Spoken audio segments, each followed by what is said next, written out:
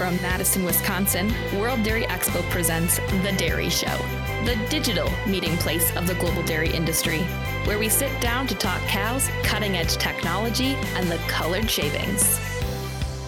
Welcome to The Dairy Show. I am your host, Lisa Benke.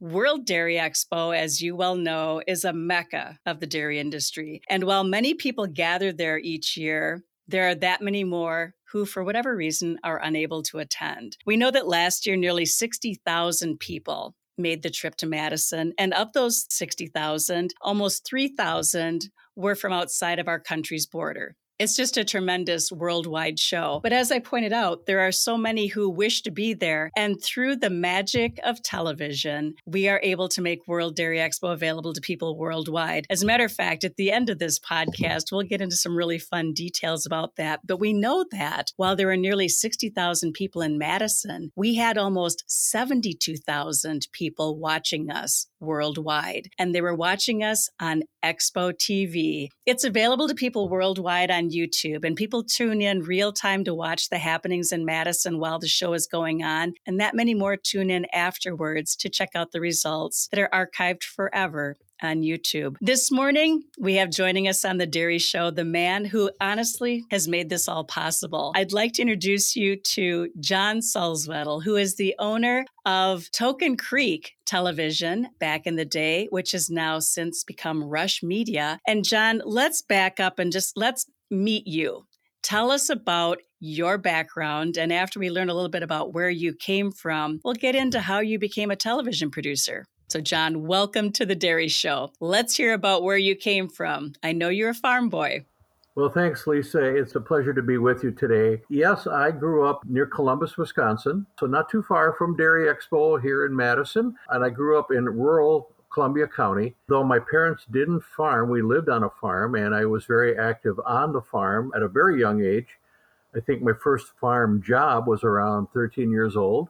And as you can imagine, the jobs that you were given back then were probably not the most fun jobs, but it put a few dollars in your pocket, and that was really what I was looking for at that time. So everything from cleaning the gutters in the barns to cleaning chicken coops and all of the other really nasty things that go along with being on a farm. But as I matured and could show that I could stick with it and not be determined by what was going on the farm, I later on was involved with helping to milk cows, bale hay, run the tractors, do everything else that you do on a farm, including getting up early in the morning and making sure that you were there before the cows were let in to do the milking. When I was about 16, I was working for a farmer who had a farming accident, lost his leg in a tractor accident, and I was the sole person milking 40 head of cattle twice a day, and he eventually was able to start hobbling around on crutches. This was back in the day when prosthetics and all the other fancy, wonderful things that they have nowadays weren't available. But so I learned discipline at a very young age. And I think in general, it really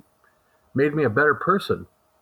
Those of us who grew up on farms know that there wasn't a lot of luxury of time to watch television. I'm really curious, how did you, growing up as in the dairy industry, what spurred your fascination with television? And how did you get from growing up on a farm into the television business? Fortunately for me, both my dad and I had an uncle who ran a radio TV repair shop in Columbus at the time, and I would hang out a lot with them. He had a little repair shop in his basement, and he would teach me some real basic fundamental things about electronics, and sometimes at great detriment to me, because he would do things like charge up a capacitor and leave it laying there, and he said, "Hand me that capacitor," and I'd get a shock. And of course, everybody would laugh. Well, you learn in a hurry. Capacitors do one thing. They store energy. And sometimes you learn the hard way and you go through life that way. Well, don't be surprised. You may learn this the hard way. But I was really enthralled about the field of electronics and broadcasting in general. I always thought television was so magical.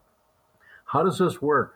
How in the world do you take images of people, send it through the air, and have people on the other end see what's going on? To me, that was the biggest driving force that I hung on that. That was an area that I really wanted to be involved with. How did you make that happen? You went from your uncle's repair shop to starting a business. How did that all come about? Well, there's an interim period in there where some people may remember, but there was a conflict in Southeast Asia, and a lot of us were being drafted. I enlisted in the Air Force, and I was so fortunate because they do ask you, not that it matters to them, but they do ask you, do you have an interest? Is there a trade you like? Maybe sometimes they like to put you in an area that you have an interest in.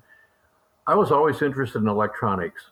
So when I was sent to Southeast Asia, I worked at the radio and TV station for Armed Forces Radio and Television, entertaining the troops. That really got me locked in. I knew once I got into that field and worked behind the microphone or behind the camera, I really knew that that's where I was going to be. That's where I was going to spend the rest of my life in some aspect of working in broadcast television.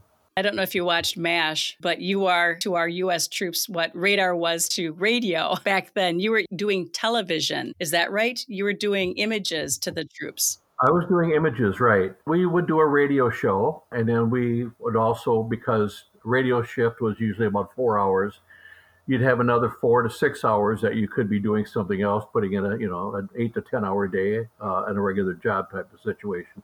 So I would also work in the engineering department, and sometimes I would be running camera.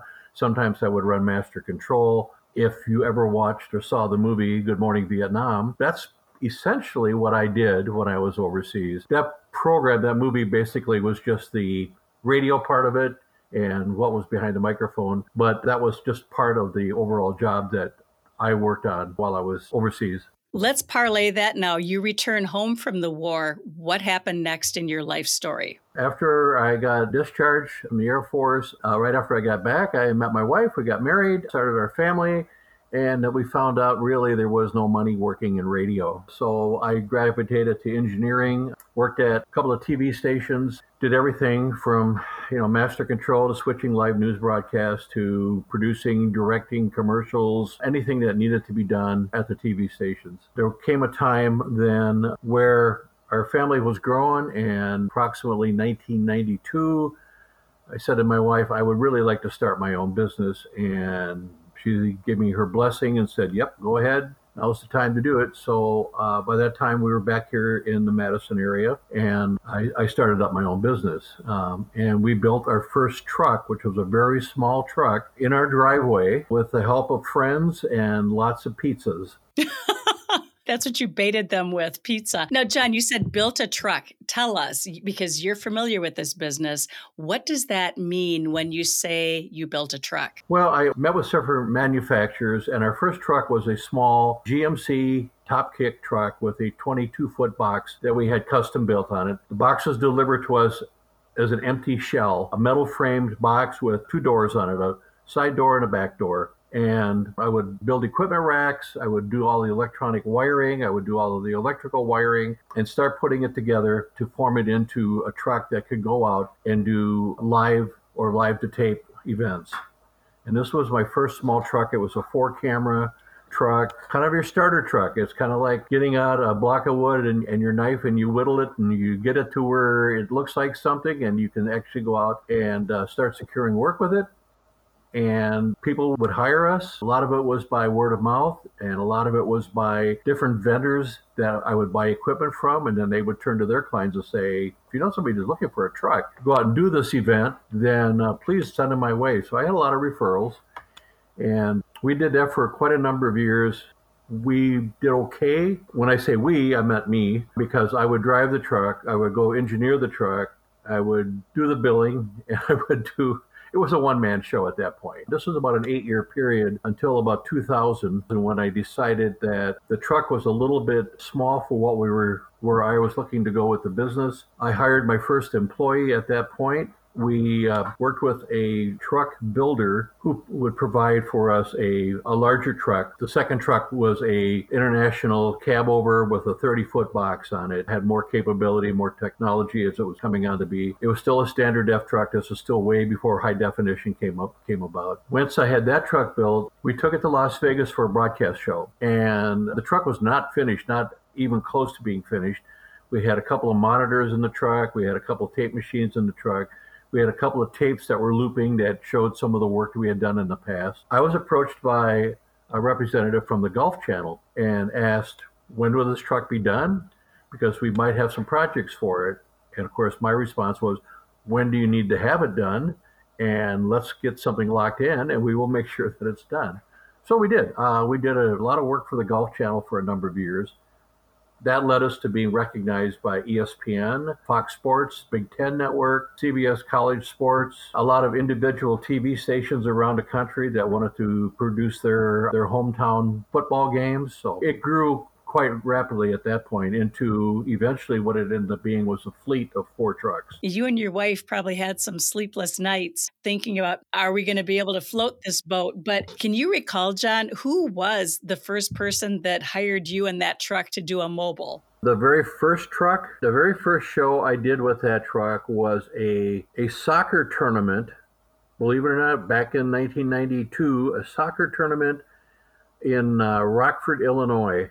And we did the show, and I will tell you, because the client's long gone, we were not ready to do that show. But we jumped in with both feet. We did not have everything wired up. But we were able to pull off the show. And that's really kind of what the goal is always, is that ready or not, when work comes, you figure out a way to make it work. And that's always been my determination, is that you tell us what we'll need, we'll get it done for you. We'll figure out a way to make it work. You laid down an amazing foundation. As a farm boy, you developed the work ethic and the wonder of television. And that, I just love how that spun off into a career of delivering that magic. So it started out with sports. And is it by 2000 you'd grown your fleet to 4 trucks? That was the start of growing the fleet. That was when we put the second truck on board. And at that point, we determined that the first truck was becoming quickly inadequate for most everything we were doing. So I sold that truck and then took the money from the sale of that truck, because at that point, there was no debt left on the truck. And I was able to roll that money into the new truck we were building. But that's also when ESPN came to our attention. They were very interested in us. And then they began to solicit work from us by saying, if you could do this, then we would give you this. So that quickly made, I think within 3 years, we built 2 more trucks. So at that point, we're up to 3 trucks. The last truck we built, I think it was in 2015 when we finally acquired our 4th truck. But clients like ESPN and Fox Sports Net and a lot of the regional broadcast channels, at that point, 90% of our work was doing sports, most of it college sports, football, basketball, volleyball, those types of events, enough that kept us busy year round. We would also pick up some corporate clients. A lot of Fortune 500 companies wanted to do their big annual meetings, their stockholder meetings. They would have image magnification with big screens in the auditoriums, and they would have the president, CEO, or guest speakers come in, and they would make a big deal out of putting these big corporate sales presentations or stockholder meetings together. So we did a lot of those, and those actually worked out nice because a lot of those were off season from football or basketball or hockey. So those were nice fill-in projects. So I would say about 10% of our work at that point became corporate work. Corporate work was very lucrative because they didn't care so much about the overall cost, because their shows were kind of one-off shows. Whereas a sports contractor are going to say, we're going to give you 40 football games. Here's what we're going to pay you per game. You figure out, what you can do with that. But the corporate stuff was like, if you can make this happen, just name your price and we'll go do those. So we did a lot of corporate work because it was very lucrative. John, you have been at World Dairy Expo since 2005. You can't come down to World Dairy Expo's show ring without passing that great big trailer that's parked there. When we talk about your truck, it's this big semi truck, the 30-footer that's parked there, and that's where the magic happens. All of the monitors and the personnel that are in there that are essentially directing and creating a television show that all of us enjoy online. I have to ask, let's back this up a little bit, John. How did your relationship with World Dairy Expo come about? You were doing Fortune 500 companies and recording annual meetings and such, but you're basically invested in the sports world. You're covering collegiate and national professional sporting events, and that includes even rodeos, right? I mean, you've done all kinds of sporting events. How did that come about? Videotaping a cow show in Madison, Wisconsin. Well, that's a good story, and I had to actually check with my resources this morning on that because I wasn't 100% sure, but my resources tell me that we were doing an event at the Dane County Coliseum. I don't think it was a rodeo, but I think we were doing some multi-camera show in the Coliseum. And at that time, Mark Clark was involved with Dairy Expo. Mark stopped by. He saw the truck sitting there. Of course, we invited him in, and he was, as you can imagine, pretty blown away by what he saw in the truck. We struck up a relationship and sat down with Mark and his crew and determined that we could do what they were doing, and we could upsell a lot of things for him that we thought that wouldn't have to be charged extra for. There were a lot of resources that we already had on hand. So lots of times in the conversations prior were, well, can you do this? Well, sure, we could do that because it's already in the truck. Or what about if we wanted to do this? Well, yeah, we can do that because we have that resource. It's already built into the truck. So the truck became a big selling point because we proved to them on a lot of levels that there wasn't anything that they could throw at us that was out of the norm for us to do in a collegiate environment or a national broadcast environment. The tools were already there, and the truck is really like a Swiss Army knife. What blade do you need? We got the right tool here to get the job done. And that's the way I kind of always approached it was, and if we don't have the tool, I can make sure we will get the tool you need to do the job. Let's talk about your crew. It's not just a truck that arrives on grounds. There are a lot of people and a lot of roles that you have to fill to make a live television show happen. Tell us about that. What kind of personnel are you working with when you go to tape an event live and then push it out as a taped production? When we do almost any type of a broadcast, obviously the truck arrives with an engineer, in some cases, if a show is large enough, with two engineers, which we usually call the inside the truck engineer and the outside of the truck engineer, because obviously everything does not stay in the truck. The truck is designed in a way that you've got your central nervous system, your control room situation in the truck, but all of the ancillary equipment, the cameras, the microphones, any other gear that's needed outside the truck is stored in the truck. It goes out, it gets set up. Cabling is run from those camera positions or microphone positions or audio positions back to the truck where everything is plugged in, and then they can all be controlled then from inside the truck. But in an effort to do that, you need not only those two engineers in the truck, but you need a technical director. And that's the person who switches the show. That's the person who punches up the buttons when you say, I want to shot a camera too. So the technical director actually is the person who switches the show. It cuts between all the different camera sources, any kind of a tape roll-in section or a replay, or has graphics that need to go in. All of those things are controlled by the one person who sits at the switcher, and that person's job, they are the technical director of the show. They don't make the actual directorial decisions of what goes on, but they work alongside the director who sits next to the technical director. The director is the one who is watching this myriad of monitors up on the wall and says, oh, I like what's going on in camera one. Give me, take one. So he'll cut over to camera one. Okay, dissolve to camera four. I want a nice soft dissolve over to camera four. So that person is the artistic person who is saying, here's how I want the show flow to go. I want this to be a transitional thing like this. I want to, now we have a name, super. We need to put this person's name up on the screen. Bring in the person's name. So you read the name. Okay, Joe Smith. All right, director of whatever. All right, take the key back out. This is all the things that the technical director is doing throughout the show. So their hands are busy. They've got a lot of buttons to push, faders to slide back and forth and all of that. Next to the technical director at that front bench is the director, which we just talked about. They make the directorial decisions as to what is going out over the broadcast. Next to that person typically is the producer. The producer's job is to make sure that all of the elements that are required to put this show together get aired, including commercial breaks. Maybe there's a guest in the audience. You want to make sure of the person in the audience, and anything to do with the flow of the show to make sure all of the elements that they're expecting to get are in that show. Elsewhere in the truck, we have a graphics person that's at the second bench behind the producer and director. The truck is divided into different rooms. They are the ones responsible for any type of graphics that get put in on the production.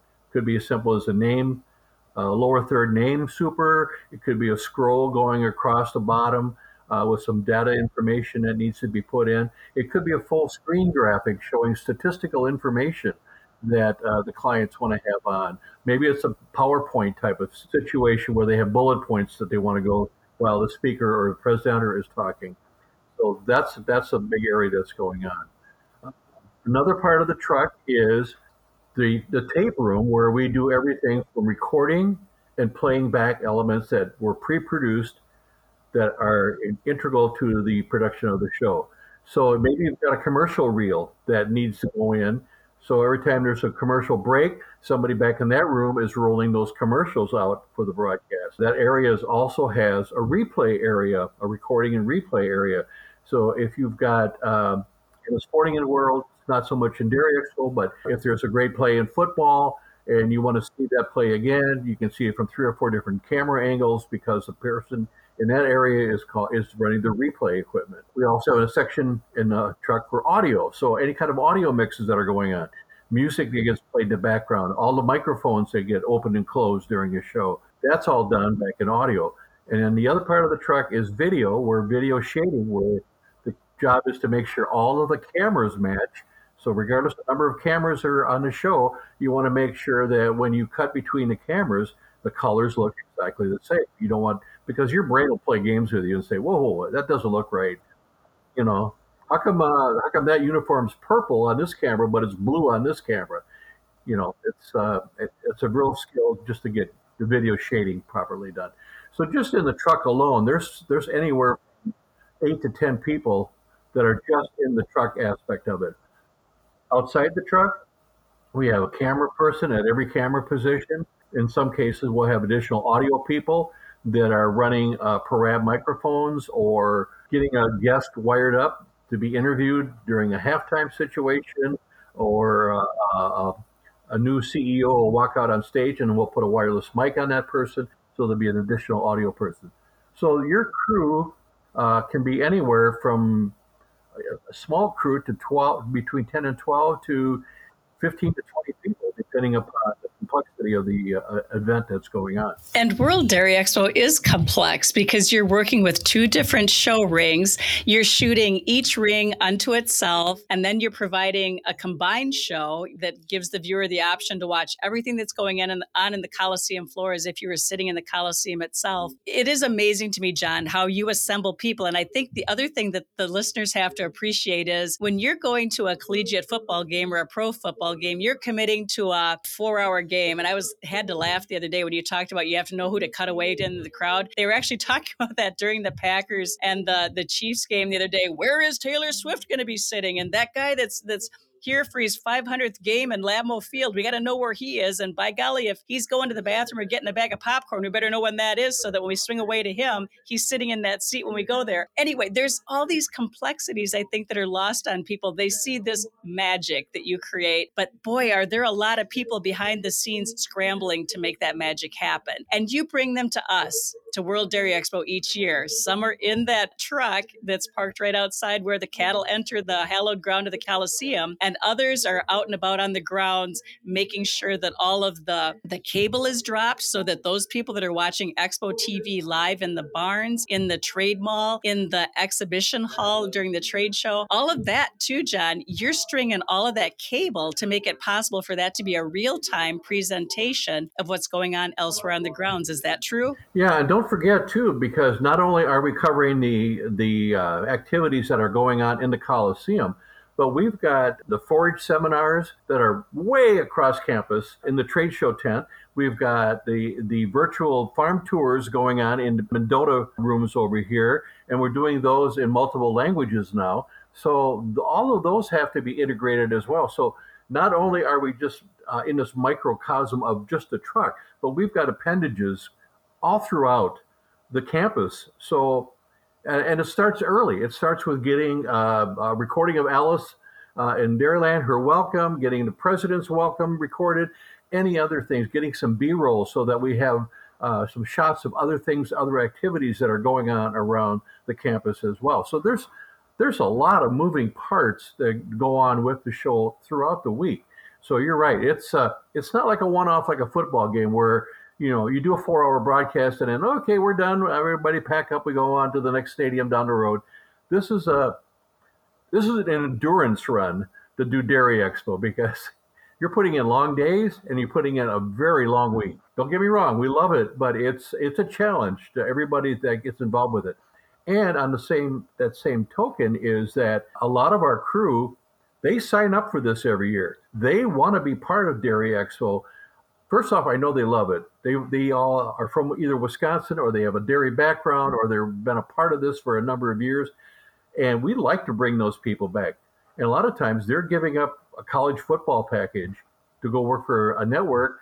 They would rather come and work Dairy Expo because first off, it's financially lucrative for them. But secondly, they know the drill. And I like that because they have committed to this as well. They want to be part of Dairy Expo. So it has a special meaning to them. We can't put a dollar figure on that, just the fierce loyalty that you have to World Dairy Expo and ExpoTV. And we started to talk about it, like you said, a 4-hour commitment for a football game, plus all of the front end, back end, and in between. We get that. But at World Dairy Expo, I don't know if you even know this, John, this year, you videotaped and captured 89 hours of activity on the Coliseum floor. That's just the dairy cattle shows. And as you alluded to just a moment ago, that does not include the dairy forage seminars, the Expo and Espanol presentations, or the virtual farm tours, or the education seminars, all of which also have a dedicated channel on ExpoTV. So the Dairy Cattle Show has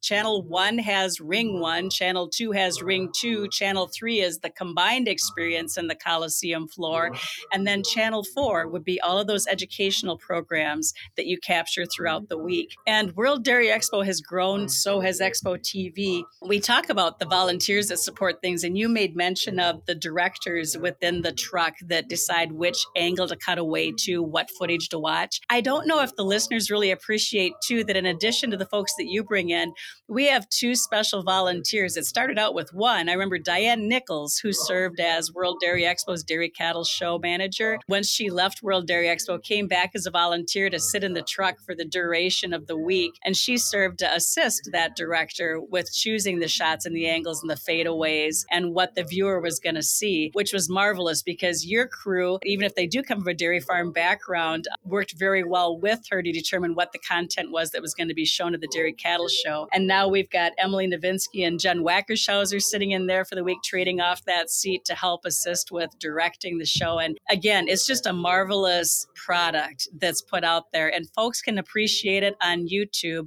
Even now, it's there for posterity's sake. You can go back and revisit those special moments that took place on the colored shavings. So I guess at this point, too, could you tell us, John, how technology has impacted production and distribution of your product over the years? Television is evolving all the time. I can, and I will. I'd like to back up just a split second here and really thank our producers that we've had over the years, because even though our crew is knowledgeable of knowing what a cow is, they may not know the intricacies of what we are looking for, meaning Dairy Expo is looking for specifically on any one given cow that's in the show ring at that time. So it is an immense help that they are there, and I really want to make sure that they get the acknowledgement and the credit that they deserve for being there, because that is a tough job.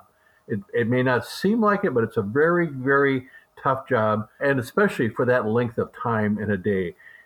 It's one thing to sit in a truck and produce and direct a football game for 4 hours, but to sit there and be at the top of your game for 10 to 12 hours a day, that's a remarkable thing. And I can't thank them enough for filling that position and working with us in that position. We can't thank you enough, John. This relationship for 18 now we're going on 20 years, has been remarkable. Token Creek started something really special. I'm so glad that Mark Clark and you crossed paths at an event at the Coliseum and what this has spun into. I just wanted to share with the listeners that ExpoTV is big. At the front end of this show, we talked about there being 72,000 plus unique viewers that watched this year's show. We also know that those viewers are watching from around the world, from 137 countries. We know that those are accurate numbers or accurate statistics. I have to bring about this little anecdote that I shared with you earlier. We know that we have viewers in all 50 states as well. And there was a time back in the day when analytics, were coming about and we were measuring, who's out there, who's watching. And the staff here at World Dairy Expo said, my goodness, there are people from 49 of the U.S. states watching ExpoTV. Somebody's not watching from which state? And it turned out to be the state of Wyoming. And the staff said, well, you know what? There's a former staff member living in the state of. Let's call her and see if she wouldn't log into ExpoTV, and let's see if I know how accurate these statistics really are. As soon as she logged in and watched ExpoTV was being viewed in all 50 states of the union. So again, these are statistics we can trust. We've got, during the history of broadcasting this, 18 years of showing it live and in person, in the Coliseum, in the exhibition hall, on grounds, in the barns. You've made all of that happen, John. But I think what we also need to be aware of is that during the past 12 years, you've been at this for 18 years, but in the last 12 years, we've pushed this content out for public consumption on that free channel called YouTube. And oh my goodness, what a boon that has been. This is where the 72,000 people are watching while we've got 60,000 people sitting in Madison.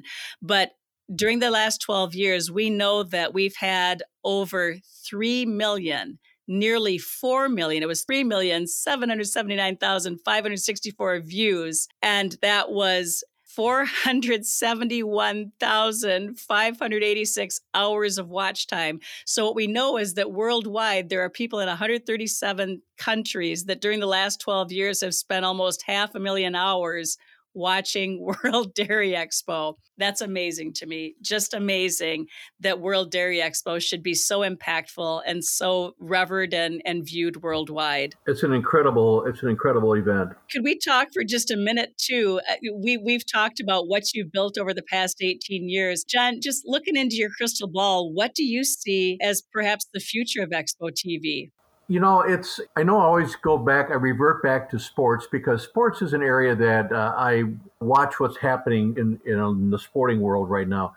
If you look at from an analytical standpoint, every play, every player, everything is analyzed. There's statistics on absolutely every aspect of the game. Quarterback ratings, passing ratings, all of the different functions, and people use this. Gambling is pretty much accepted in the sporting world right now. Half the ads on it are for gambling. Like it or not, that's what's going on. And so all these analytics are being used to compare one player against another player. Well, look at his ratings compared to his ratings. And I think that's probably the kind of thing you're going to start seeing in Dairy Expo. And not necessarily that you're competing, one entry against another, but if you look at statistical information on it, and I think that's partially what is used in the judging, to me, I would imagine, and this is how I can see the future in this, is that while these cattle are being judged and the judges are disseminating this information to the group of people who are doing the judging, all of this information should become automatically, instantly available to the viewer, whether that appears as a graphic on the screen, or comes up as a separate data feed somehow back to the person that's watching the show. There's any number of ways that could be implemented.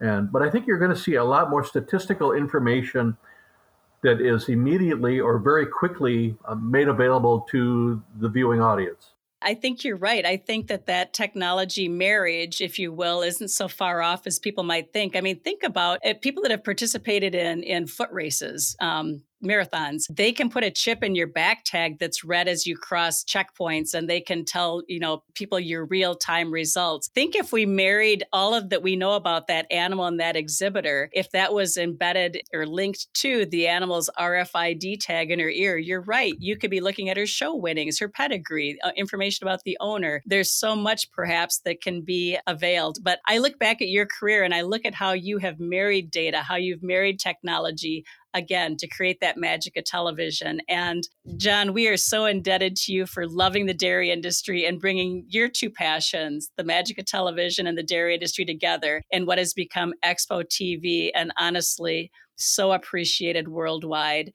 thank you so much for being our guest on the Dairy Show today. And it brings up so many more questions, but I love your vision for the future, and we certainly love what you've done for World Dairy Expo for the past 18 years. Thank you. John, again, thank you for looking into that crystal ball and telling us about the future of television. But let's talk a little bit about your future in television. Well, certainly. I announced at the post meeting at Dairy Expo in the fall that I am retiring this coming year. And though I still want to be involved to some extent with Dairy Expo, I did sell my business 20 years to Rush Media of Waunakee, Wisconsin. And I've had a great working relationship with Rush probably over the last 8 years. They started out as a small video company, but they have been growing quite rapidly. And I felt it was a good fit.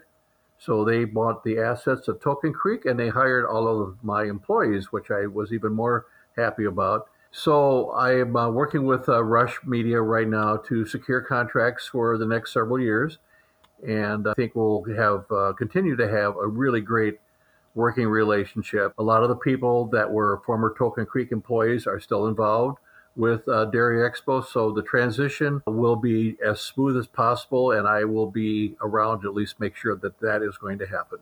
I can't imagine ExpoTV without you at the helm. So I am relieved to hear that you plan to carry on in that capacity. It's in some fashion. So John, again, thank you for all of these years of commitment to ExpoTV and World Dairy Expo. And thank you for being our guest on the Dairy Show. Thanks for having me.